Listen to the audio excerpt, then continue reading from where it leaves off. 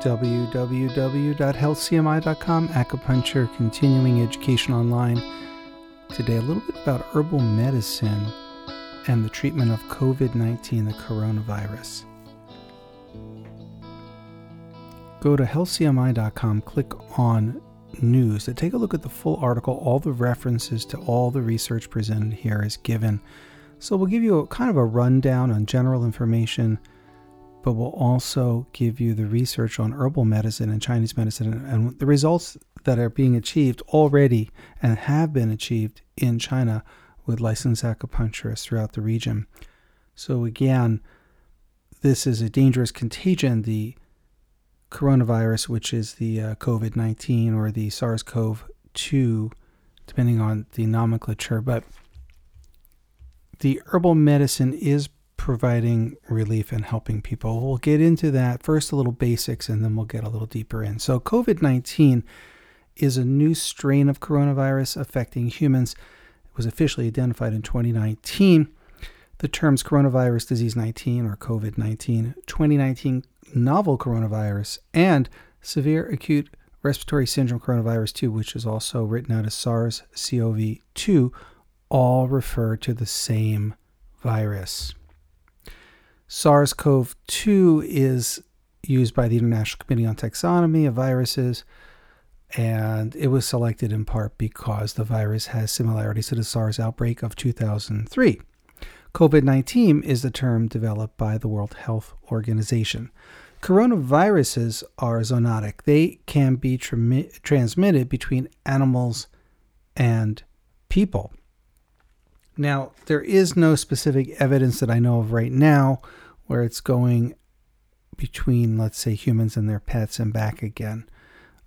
But that type of virus is zoonotic, so it has that potential. Again, I don't know that that is actually occurring at the moment.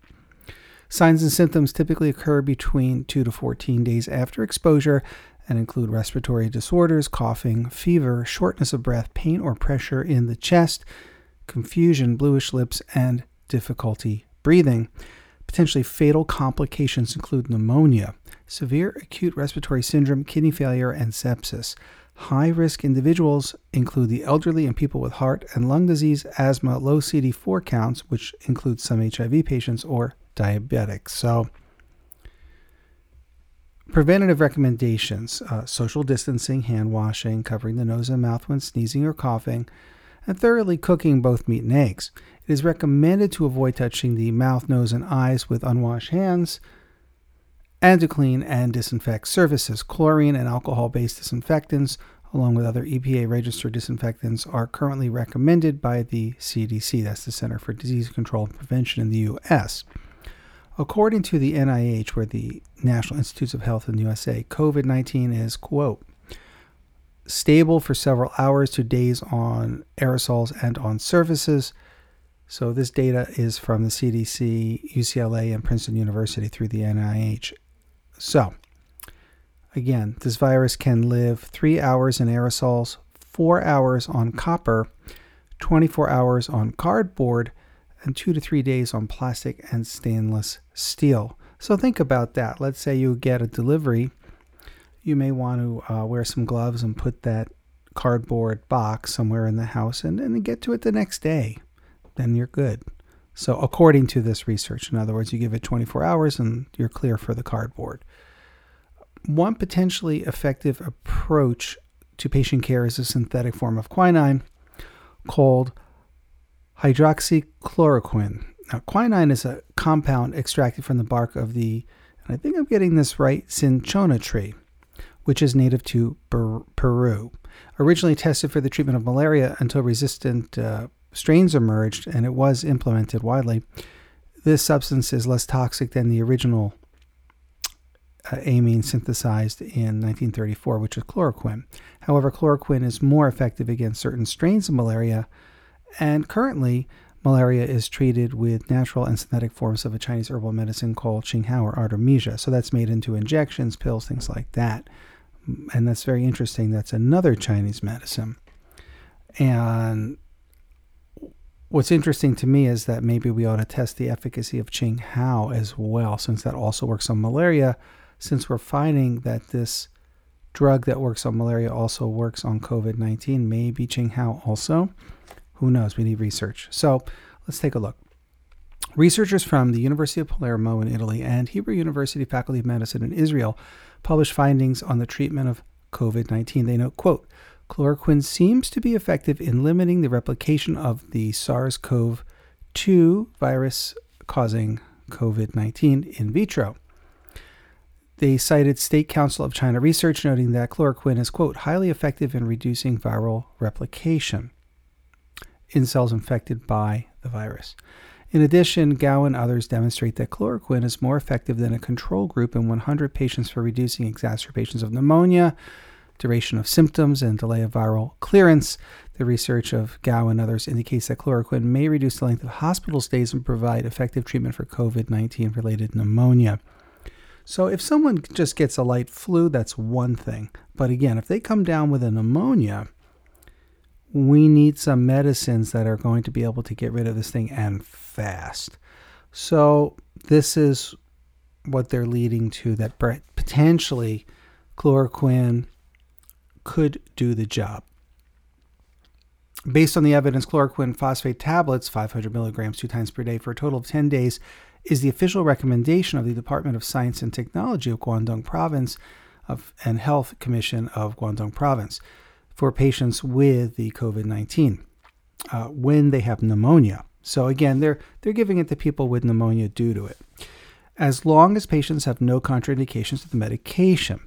The panel also recommends avoiding the following drugs, and they list a whole bunch of drugs which include antiarrhythmics, antidepressants, antipsychotics, many things that people normally depend upon, but that they can interfere with the treatment.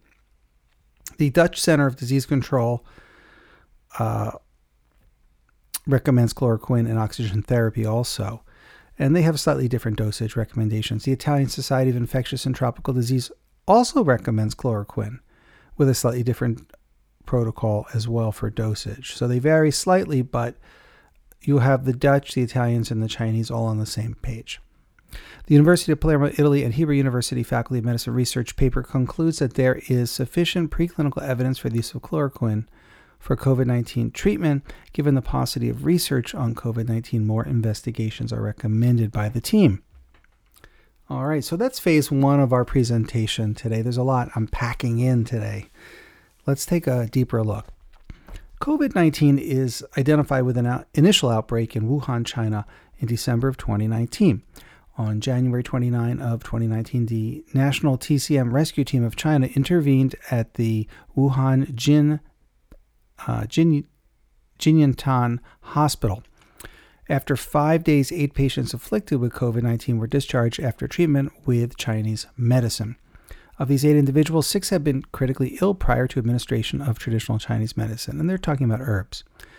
Chinese medicine had been used in similar conditions in 2003 during the SARS outbreak with documented clinical successes. So there was a track record for other variations of coronaviruses, and so they used some of those protocols with the herbs and seemed to get similar kind of results. Despite initial successes and promising research, the cure rate for COVID-19 remains difficult to achieve, and even with integrative medicine available, that is, with all the medicine that you can possibly give, Western, Eastern, everything, it remains an extremely dangerous contagion and is hard to treat. So just because you give them the herbs, maybe even acupuncture, maybe you give them some pharmaceutical medication, etc., even oxygen therapy, if they can get respirators and tenting for the oxygen, still, it is difficult to treat. According to the National Administration of Traditional Chinese Medicine, the NATCM, the herbal formula Qingfei Pai Du Tong had a 90% response rate out of a total of 214 clinical cases of COVID-19 related pneumonia. So these are people with pneumonia, and they were treated in Shaanxi, Hebei, also Heilongjiang provinces in this clinical investigation. A breakdown of the 90% response rate is as follows. Symptoms markedly improved in greater than or equal to 60%, and the remaining 30% of patients of that 90% were stabilized. So 10%, no result. not great, but at least 90% of the people had some good result, with basically 60% getting some pretty darn good results. Now, another investigation tracks 701 COVID-19 patients across 10 Chinese provinces that were treated with Qingfei Baidutang. A total of 130 patients, 18.5% of that 701 were cured. Wouldn't you like to see that number a little higher? But it was 18.5%. Symptoms including fever and coughing completely resolved in an additional 51 patients, so 7.2% on top of that. Symptom improvements occurred in an additional 268 patients, 38.2%, so general improvements. And stabilization occurred at least in another 212 patients, 30.2%. So the herbal formula helps, but again, whether you can only stabilize someone with its help or whether you can cure someone is a very different issue. In related findings from 2 additional studies, Lianhua Qingwen capsule helped resolve COVID-19 symptoms and promote recovery. Now, all of that is, if you go to healthcmi.com, click on news, all of that is referenced and noted with proper footnoting, so you can look up all of these studies. We've also translated some of it from the original Chinese. Much of it was translated into French and English already, and a lot of the reviews were presented by international bodies, not just from the Chinese research.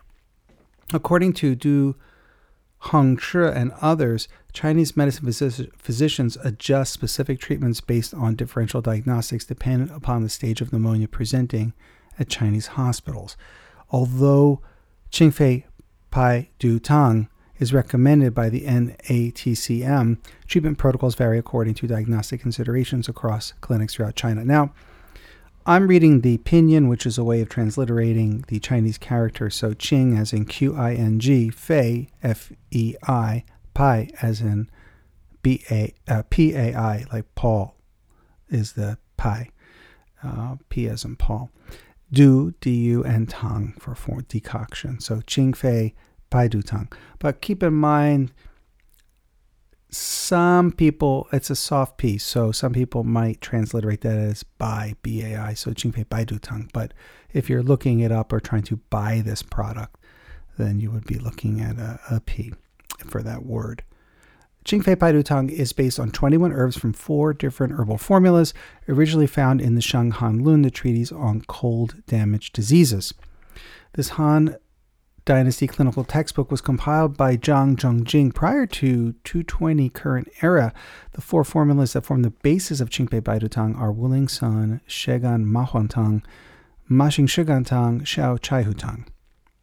The herbs, now they list all of the herbs in Qingfei Baidutang. Now keep in mind, 2 of the herbs you really can't get. Or you can get Mahuang, the first herb, but you can't get Xixin. It's illegal in the United States, some areas, and not necessarily that someone should, because the dosage has to be particularly low.